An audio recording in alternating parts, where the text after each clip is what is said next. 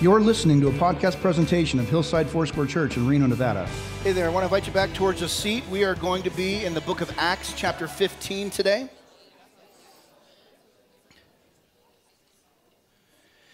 And we're going on a journey as we go through this chapter. This is our, believe it or not, we've been in Acts for 23 weeks. That is 3 weeks short of 6 months. And while we're not going to go through every single verse of the book of Acts, we're going to be going through major portions of it and talking about big themes. And one of them today, we kind of start in one of the probably most significant passages in the book of Acts. It's Acts chapter 15. And if you're heading in your Bible, if you have headings, it probably says something along the lines of the Jerusalem Council. And we're going to talk a little bit about what that is, but really we're going to give some background and also talk about, a little bit about human nature and one of the issues that God is addressing, and God addresses both here in Acts, but he also addresses with us. And Joni, my wife, almost 35 years married to this incredible woman. Proof that Jedi mind tricks work, by the way, gentlemen. I do have a lightsaber. Got her before I got the lightsaber, which was good. But in her talk this morning during announcement, she said, Hillside exists to help people find, understand, and follow God's plan for their life. And as such, a lot of the time when we're going through Scripture, and also kind of tied into the fact that by my gifting, I'm a teacher. I like to teach. When we come across an area that might not make sense unless you have background context, I want to make sure we have the context for that. And especially, this is one of those passages that might make sense, but culturally goes like this because it has little to no. That was like, for those of you listening and not watching, that was me causing my hand to pass over my head like whoosh. You miss it.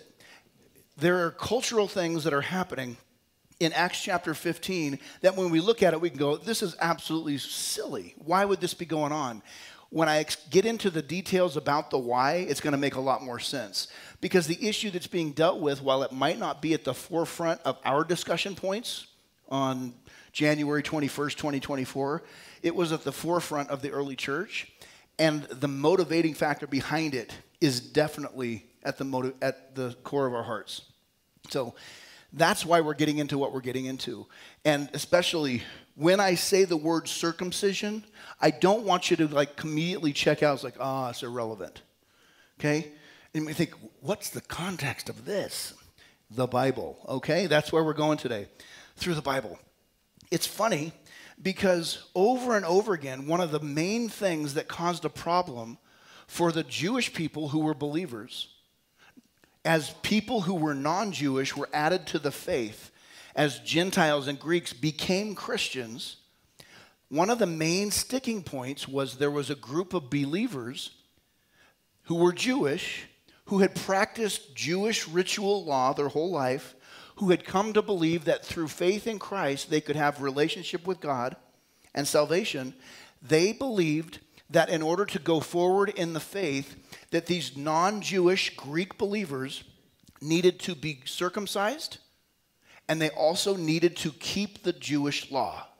And it became such a sticking point that wherever Paul and Barnabas or the other missionaries are going, and they're declaring the message of the gospel, there is a group of well-meaning but misinformed and very hard-hearted Jewish believers that are coming along behind them and saying, that's not enough. If you really want to be saved, you need to convert to Judaism and keep the Jewish law, or you're not saved. You can think, well, that has nothing to do with us.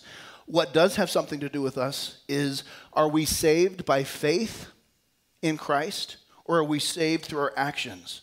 Can we receive new information or updated information or more in-depth information from Jesus in his teachings that allow us to realize, like for us, we would say, when he died on the cross and was resurrected from the dead, we believe that Jesus paid the price for all sin for all time. And that anybody who would put their trust or hope or faith in him would have their sins forgiven and would never need to keep a ritual religion in order to gain their righteousness. Furthermore, they did not need to undergo physical rites like circumcision for the men as a way of setting themselves apart to God. Because as we were going to see a little bit in here, the whole issue really here is not about circumcision, and it's not about keeping the law. It's about hard-heartedness and being teachable. And ultimately today, the question you will be asked multiple times is, can you get new information and respond to Jesus with it? Can you go forward with a soft heart, or will you insist upon your own way? Will you double down on what you've got? Or will you say, Jesus, I might not get 100% of it, but I want to learn as you teach me. That's the crux of this. If you can do that, I think that falls directly into the helping people find, understand, and follow God's plan for their lives, because God will lead you where he wants you to go. That means you will end up needing him to take you places you would not go on your own. Because if you could get there on your own, who don't we need? Jesus. If we can receive salvation by getting circumcised and by keeping the Jewish law, or by fill in the blank with whatever ritual you'd want to put in there, if we can do any of that, Jesus is irrelevant. That's why this is a big deal. You could go home right now, and that's the entire crux of the message. But please don't. There's more, okay? Acts chapter 14, verses 27 through verse 5 of chapter 15. When they, Paul and Barnabas, arrived and gathered the church at Antioch together, they declared all that God had done with them and how he had opened a door of faith to the Gentiles. And they remained no little time with the disciples. But some men came down from Judea and were teaching the brothers, quote, unless you are circumcised according to the custom of Moses, you cannot be saved. And after Paul and Barnabas had no small dissension and debate with them, Paul and Barnabas and some of the others were appointed to go up to Jerusalem to the apostles and the elders about this question. So being sent on their way by the church, they passed through both Phoenicia and Samaria, describing in detail the conversion of the Gentiles, and brought great joy to all the brothers. When they came to Jerusalem, they were welcomed by the church and the apostles and the elders, and they declared all that God had done with them. But some believers who belonged to the party of the Pharisees rose up and said, it is necessary to circumcise them and to order them to keep the law of Moses. So the council at Jerusalem, which we're going to talk about in more depth next week, really comes to a decision on what are we going to tell people that is required to live as a faithful Christian going forward. There's one smaller group that's saying, we want them to keep all of the Jewish law, including circumcision, and if they don't, they're not saved. And there's others that said, why should we put on them something that we couldn't even keep ourselves? Especially with the testimony of God doing miraculous things where before the Jews would even go to extend the gospel message to the Gentiles, God was extending the message himself. For example, with Cornelius in chapter 10, with the men of Cyprus and Cyrene in chapter 11, when we start to see as these guys are traveling throughout the first missionary journey in Acts 13 and 14, over and over again, we see God doing miraculous things among non-Jewish people. And it wasn't like Paul and Barnabas had showed up with flint knives and said, okay, you want to follow Jesus? Everybody line up. It's time for a little ritual here. No one was signing up for the circumcision line. Okay? Because that isn't what they were preaching. They were preaching sins forgiven and good news available in Jesus Christ. How do you receive that? By faith through grace, not by works so that no one can boast. And this group of well-meaning individuals is insisting, no, this has to be the way. You'd think after Jesus himself miraculously reaches out and pours out his Holy Spirit upon the church or the group of people at Cornelius' house that became a church, that there would have said, maybe if God's doing it, that should be enough. But they were coming alongside and trying to say, no, you guys need a little bit more.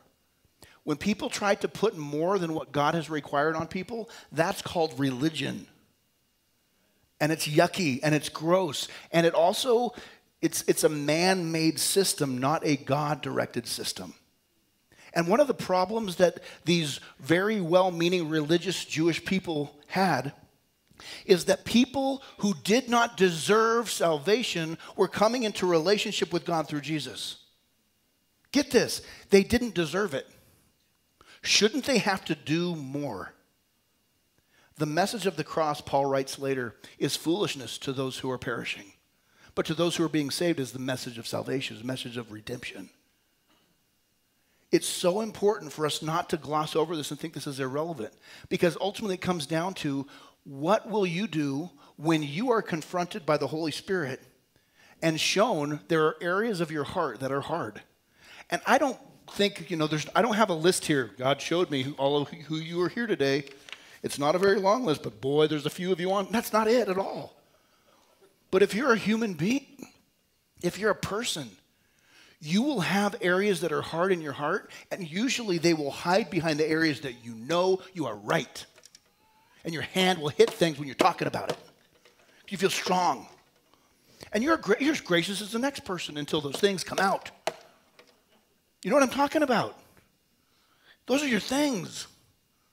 The hairs on the back of your neck stand up, and they're like, yeah. You get all excited and you talk and walk funny. Let me tell you about this. We can be hard-hearted when we insist on our way instead of listening to God's way. And it's not either or, but it's such a significant part of the human process where we can think we understand. God, I got this now. I know what you want us to do. Let me take this and run with it. There's times where Jesus has allowed his disciples, Peter, James, and John, the three amigos, are traveling with him. He takes them up onto the top of a mountain. And it says while they're up there, it says they experience this miraculous revelation, and Elijah and Moses show up. Now, where they came from, how they got there, we have no idea. But Jesus is talking with them, and there's light shining bright. And Peter's like blown away, and he says, you know what we need to do? We need to build 3 tabernacles. We need 3 church buildings for you guys. Up here on the mountain, it'll be awesome. At no point did God say, through Jesus, you know what we really need? We need a better meeting place. We want it to look cool. We want it to look nice. And by the way, I love meeting in a building. I love having our own space to be able to meet in. But that isn't the requirement for the church to come together. What's required for the church to come together is to know where we're going and to be in the same place. And then that's the church, not this building. This is a good thing. Most of the church, the people who have experienced God's grace for themselves and they've seen it extended to others, are recognizing that instead of it being a closed door to the non-Jews, there is now an open door of faith to those who would call upon the name of the Lord Jesus Christ. Up until this point, a person who wanted to follow after the God of the Jews could do one of 2 things. They could either become what's known as a proselyte, or they could, fancy word for, they could become a convert. They could go from whatever their culture of origin was, and they could culturally become a Jew. That would mean for the men, they don't cut the hair on the sides of their head. They let it grow down in the beautiful little ringlets. They wear the phylacteries on their foreheads and on their wrists, which are hold passages from the Torah. They begin to keep every single ritual that there is, and they undergo the rite of circumcision, which, according to Genesis chapter 17, was mandated by God for Abraham and for all of the followers. Anybody who would belong to Abram's family would be circumcised, and it would be a physical sign of the setting apart to God that each person would have, every man. There's nothing in Scripture that ever talked about female circumcision, in case you're wondering about that. I mention that because it is a twisted practice that is used in our world to destroy and to mutilate. You could go back and forth about, well, is male circumcision needed? And it's like, I can talk to you about the whys of why people get circumcised, for health reasons, for dealing with UTIs, dealing with all sorts of stuff, but there's no reason for female circumcision. For male circumcision, and God didn't address that. I just wanted to throw that out there in case you're thinking when I'm talking circumcision that I'm throwing that in there. Not at all. That clear as mud? Yes? He said circumcision 8 times in that sentence.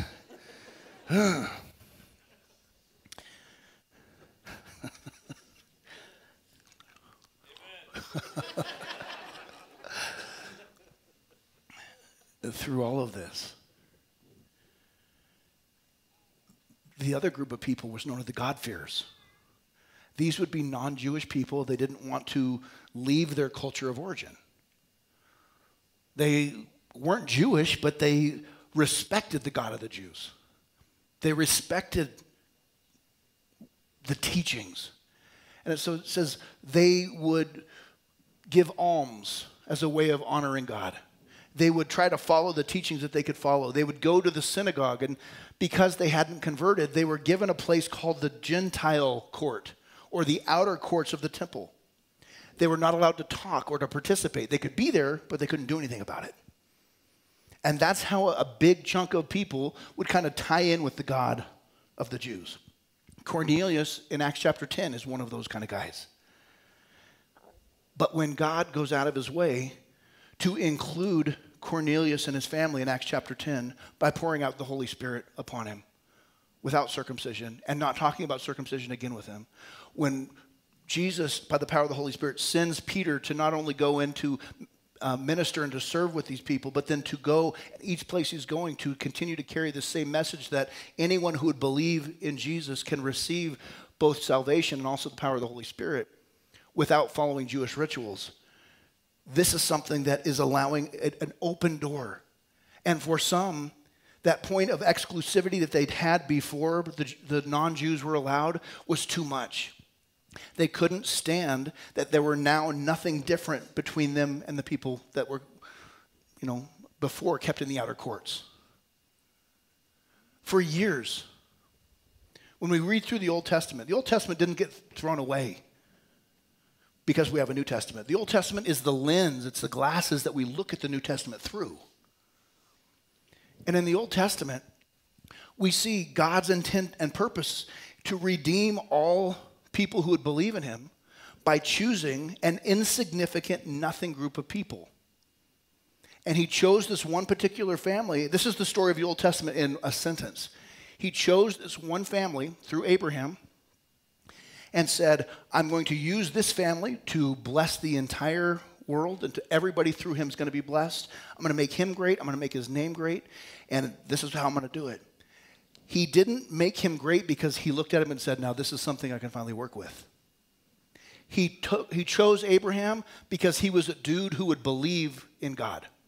Because Abraham had faith.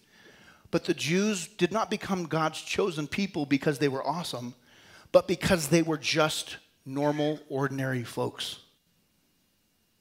Over time, some people began to believe that they were very, very special, and that's why they were chosen. They didn't become special until they were chosen. They weren't chosen because they were special. And we can look at that and think that that's clear as day. But we can often have the same attitude towards people who don't yet know Jesus and think that somehow, some way, we are better than or deserve something different or more than them because of what we have.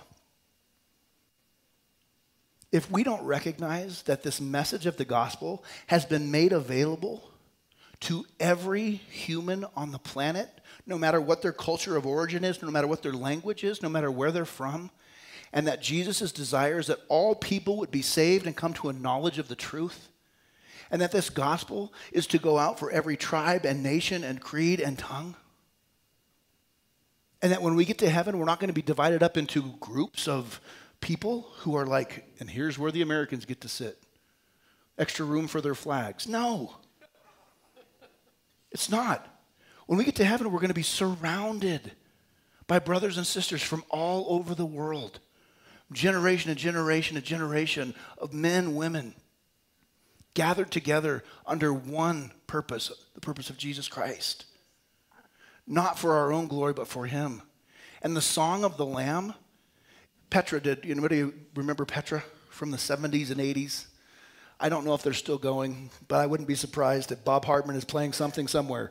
He was the keyboard player. He turned it into like a standing keyboard, which was rocks so much harder. But there was a song they did, Salvation Belongs to Our God and Unto the Lamb. That's the salvation song of the Lamb.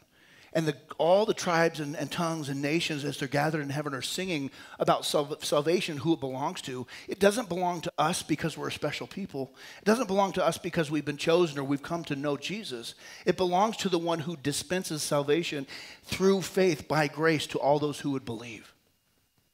And our message, our mission, our life goal is to extend that open and available to anyone. That doesn't fly so well often if we start to mark people as enemies of the gospel, when in reality, they're just political or cultural or national enemies based upon some, media-generated crud. The more you travel and see people from other countries and other nations, you begin to see how much the same we are. Maybe different opportunities, definitely different languages, different perspectives, different ideas. Same Jesus. As a baby, as a little kid in our church Sunday school, we used to sing a song, Jesus loves the little children, all the little children of the world. We'd sing, red and yellow, black and white, we are precious in his sight. And we could sing that just fine. And at some point, especially, I don't know if it's an idea that somehow we're exceptional. I think we've been told we're special to the point where if we don't get a trophy for competing coming in sixth place in a 6-team soccer league, we don't get a trophy for that. We think that somehow we've messed up and that the world's coming to an end. You know what I'm talking about? To think that God loves the whole story of the leaving the 99 sheep with his fellow shepherds and going out chasing down the one who was lost is God's value for humanity that does not yet know him. And that's the heart he wants to transplant into every single one of ours. And it requires that we be open and teachable and able to be steered past the cultural challenges or our traditional enemies that we happen to have. Our enemy is the one who desires to steal, kill, and destroy from us. It's not people. It's not a country. It's not a nation. It's not people who speak a certain language. Don't allow people or the enemy to separate you and cause you to look at other people as the enemy.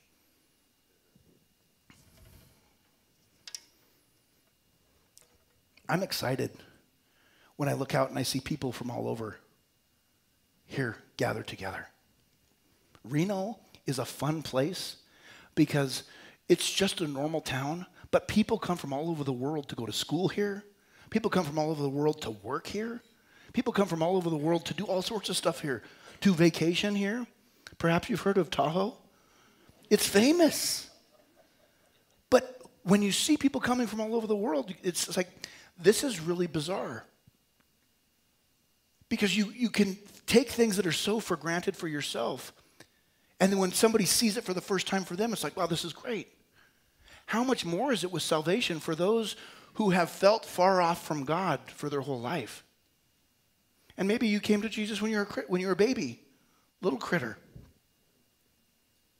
And it's just been that thing you do, I love Jesus. But for the one who has just come to know him and realize the depth and breadth of the salvation that they've experienced, that salvation is something that's precious to them. May we not forget what a great salvation we've received in Christ simply because we've become familiar with it. May we not forget the love that has been extended to us, and may we regain our first love. May we remember the great love of God that's been lavished on us to be called sons and daughters of God.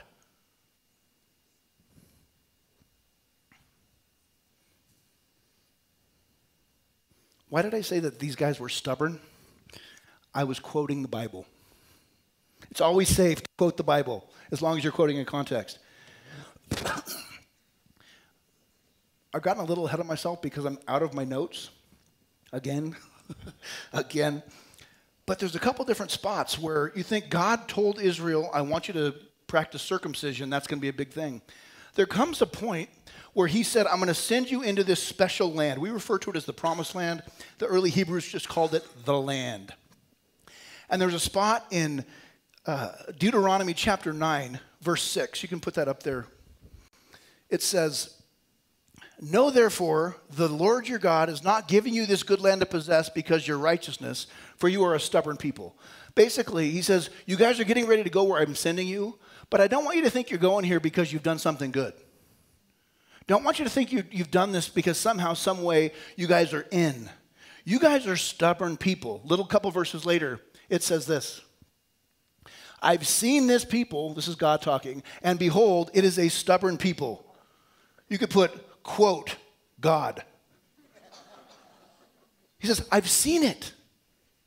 later on, as he's looking at this in Deuteronomy chapter 10, he's talking to them and saying, it's so significant that you guys think you're special because you've been circumcised, because you have the Mosaic law. But as you're going into the promised land, I'm not so concerned that you've got your circumcision right and that you kept the festival right. I'm more concerned with how you're living, because that's the real point of circumcision. God, in dealing with Israel, often could not deal with nuances because Israel couldn't handle the nuances. If you're trying to figure out what does that mean, I want you to explain the ins and outs of not putting your fingers in a light socket to a 3-year-old. Well, if you put your fingers into the light socket, young man, a couple things are going to happen. Number one, you're going to get lit up. It's going to shock you. It's going to hurt. You could try. You could explain the voltage. You can explain the amperage. You can explain, why it's bad. You can show pictures of kids on the YouTubes who have done this. But ultimately, what do you tell a kid who wants to stick something into a light socket? No. No. Why? No. Why? No. That is it. Much of the Old Testament is not nuanced teaching because God's just saying no. I heard the devil as a character does not show up in Scripture until the book of Job, which according to tradition is the first book that probably is the oldest one that would have been written. But people would ask, why does not the devil show up until very late in the picture? We start to see where even stories that are told in 1st and 2nd Samuel show up differently when they're told in 1st and 2nd Chronicles. And one of my theological professors said, because Israel worshipped everything that they were introduced to. And if you'd introduced a devil to them, they would have worshipped him. Every time they'd come across another people group, they'd pick up whatever worship that they had with their God or this God or that God.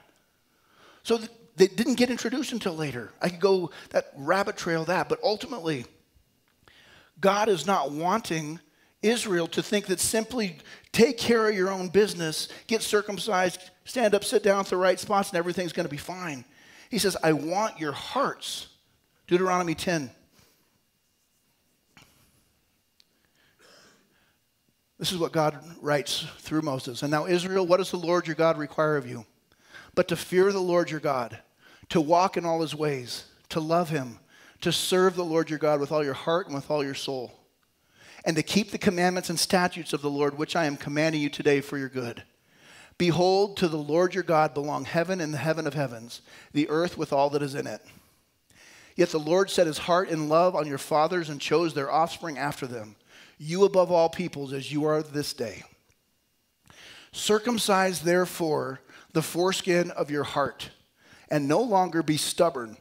For the Lord your God is God of gods and Lord of lords, the great, the mighty, and the awesome God, who is not partial and takes no bribe. The whole idea of circumcise your hearts, God's saying, cut away the dead part of your heart that keeps you from listening to me. Cut away the part of you that has become callous to responding to me.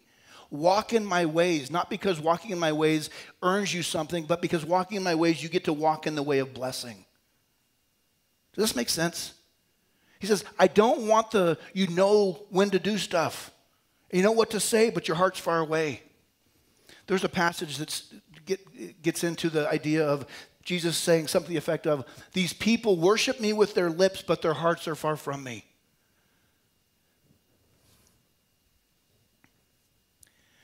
God's hope is that we would be a people of a covenant, of a promise that he's made, he established it, who are walking in his ways. There's a passage in Mark chapter 7. I'm going to do the sum up version of this. And Jesus and his disciples have just sat down to eat. And the Pharisees, the religious leaders, the ones who are supposed to be leading the Jews and following after their God, approach Jesus and they confront him and they say, can you please explain why these filthy animals, disciples of yours, do not wash their hands according to the traditions of the elders? Now, I want you to know that did not mean that they didn't wash their hands, but the Pharisees had created a special way to wash your hands that was the authorized way to do it. And if you did wash your hands in the Pharisees' way, then you could do ritual obedience, It would be seen as something that's the very special way of doing it. They called it washing with the closed fist. So you'd go through, wash your hands, and then you'd do these things where, with the water, and then you put it on your couch where you're eating, and you put it on your utensils, and it's like it's all been blessed. What's happened? Well, you just jumped through a hoop that God never gave you. And they're saying, why don't you guys do this? And Jesus says, are you serious? You're asking me why we don't do this? And he quotes it. He says, Isaiah the prophet said it best. This people honors me with their lips, but their hearts are far from me. You guys, you jokers, are going through the motions. You're creating your own religion and your own traditions, and you've elevated them above God's law. And you're doing this because you have hard hearts. You've not continued to walk with me, but instead you've camped out and said, I've gone as far as I need to go.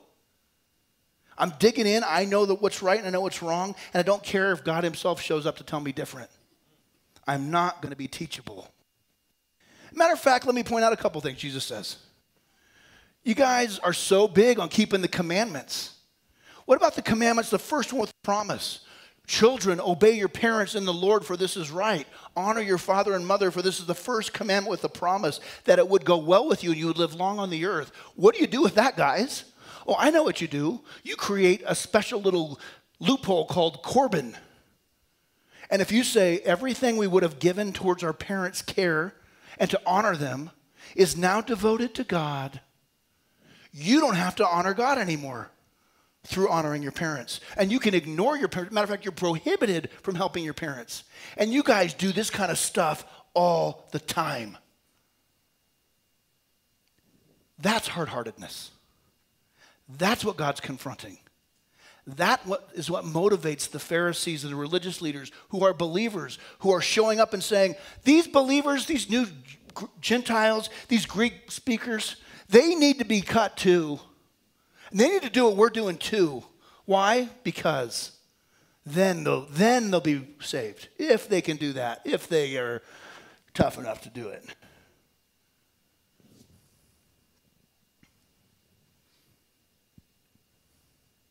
Instead, Jesus said to all who would call upon his name, they would be saved.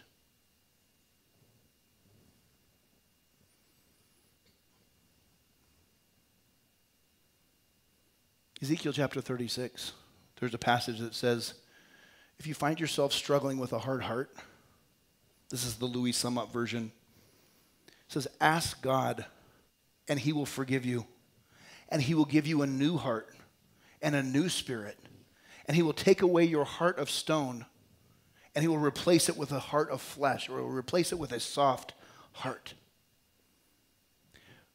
Don't fall under the judgment of looking at these religious people who are believers, who are calling for circumcision and calling for the rituals. Say, I can't believe those idiots would do that. That is us when we harden our hearts against God and against his people in any way, shape, or form. And he invites us to do a switch, to take his heart for people in our circumstances, and to not add to what he says salvation is, as uncomfortable as it can make us. To not feel like we have to jump in with judgment for who's making it to heaven and who's not. At what point does that person get saved? You know who makes that call? Jesus. Our job is to introduce him to people with good news that is actually good news. We're going to touch the Jerusalem Council next week a little bit about what did they tell these guys, these non-Greeks, or these non-Jewish guys, these Greek guys. We'll get into that. But ultimately, I want you to think about a couple of things. What stands out to you? How can you tell if you have a hard heart in an area? I'm so glad you asked. A couple things. Do you have areas of unforgiveness towards anybody in your heart? Do you ever feel like you know better than Jesus? Judgment. You ever feel like you can wholeheartedly read somebody else's motives and how messed up they are? Hard heart. That's like on the cusp of it. Self-righteousness, hatred of people or people groups. You ever blame other people for the things that are happening in your life, and that if only these other people would change their issues, then you'd be fine? Hard heart. It's not my list. Maybe I just got on yours. I don't know. But in all of this, our goal is to keep pressing forward with humility, asking God to speak to our hearts and also to help us to love one another in the same way that he loves us. To be quick to listen, slow to speak, slow to become angry. To be quick to extend forgiveness, to carry grace and mercy and compassion, to look to do good in his name, to do what Jesus would be doing if he was walking in our shoes every single day. It's awful hard to have a hard heart when you're looking to be a blessing and to be kind in each way you can. Let's bow our heads. Lord, I thank you for your word that is true. And I would ask today that you would remind us of the goodness that you've extended to us. I thank you for your kindness that leads us to repentance. I ask you to work in, through, and around us, Lord, that you would take hard hearts and you would exchange them for your soft heart. With nobody looking around, I just want to give you an opportunity. If there's something in there that speaks to you, you'd like an exchange, you'd like God to do a shift for you to take that hard heart and replace it with his heart. With nobody looking around, I just would invite you to raise your hand and say, Lord, that's me. I need that today. I need your heart today. Yes, Lord. I thank you, Lord Jesus, for your work that you're doing right now in our midst. Change our hearts, oh God, and make them like yours. In Jesus' name. Jesus' name. Amen. If you've never started a relationship with Jesus before, we'd love to help you get started. Right when we're done today, there's going to be a couple people in the back here that are available to pray with you. You can tell them, and I want to start with Jesus today. You can also go to our Connect and Grow counter where Kelsey is. Kelsey, wave. See Kelsey. She will give you a yes packet, and that yes packet has information that will help you learn how to follow after Jesus. We'd love for you to do that. I want to say God bless you. Continue, like Chris was talking about, say thank you to Jesus as you speak his name over your life. But also say thank you for him giving you a soft heart, because if you ask, you will receive. His word, not mine. God bless you. Have a great rest of your day. This has been a podcast presentation of Hillside Foursquare Church in Reno, Nevada. You can reach us via email at web@hillside4.org. That's WEB@hillside4.org.